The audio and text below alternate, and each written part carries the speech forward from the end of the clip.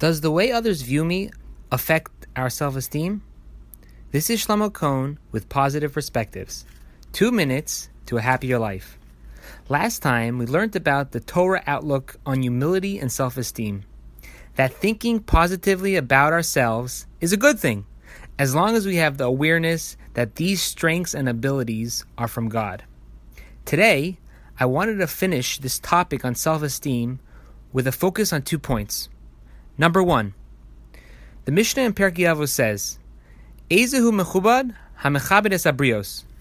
Who is an honorable person? One who honors others.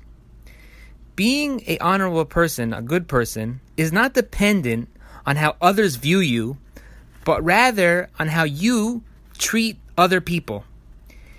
If you work on being a good person, then you are a virtuous person. The fact that someone else views you differently shouldn't and doesn't change who you are. It is up to you how you view yourself. Number 2, if you ask a young child if he can draw a picture or if he's an artist, he will say yes with a confidence. But if you ask an adult if he can draw, the answer will probably be no. Why is this?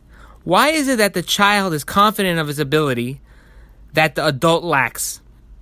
The answer is that it's because the child does not look at others, but rather he judges himself by his own standards.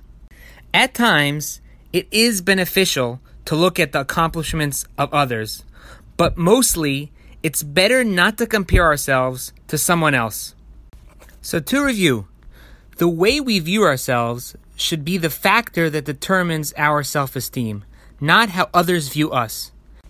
And we should be comfortable with our own abilities, making sure to not compare ourselves to others. So let's develop this attitude, and we will surely be happier people. Today's Positive Perspectives is dedicated in honor of Alan and Susan Sokolov. Everyone, have a great day.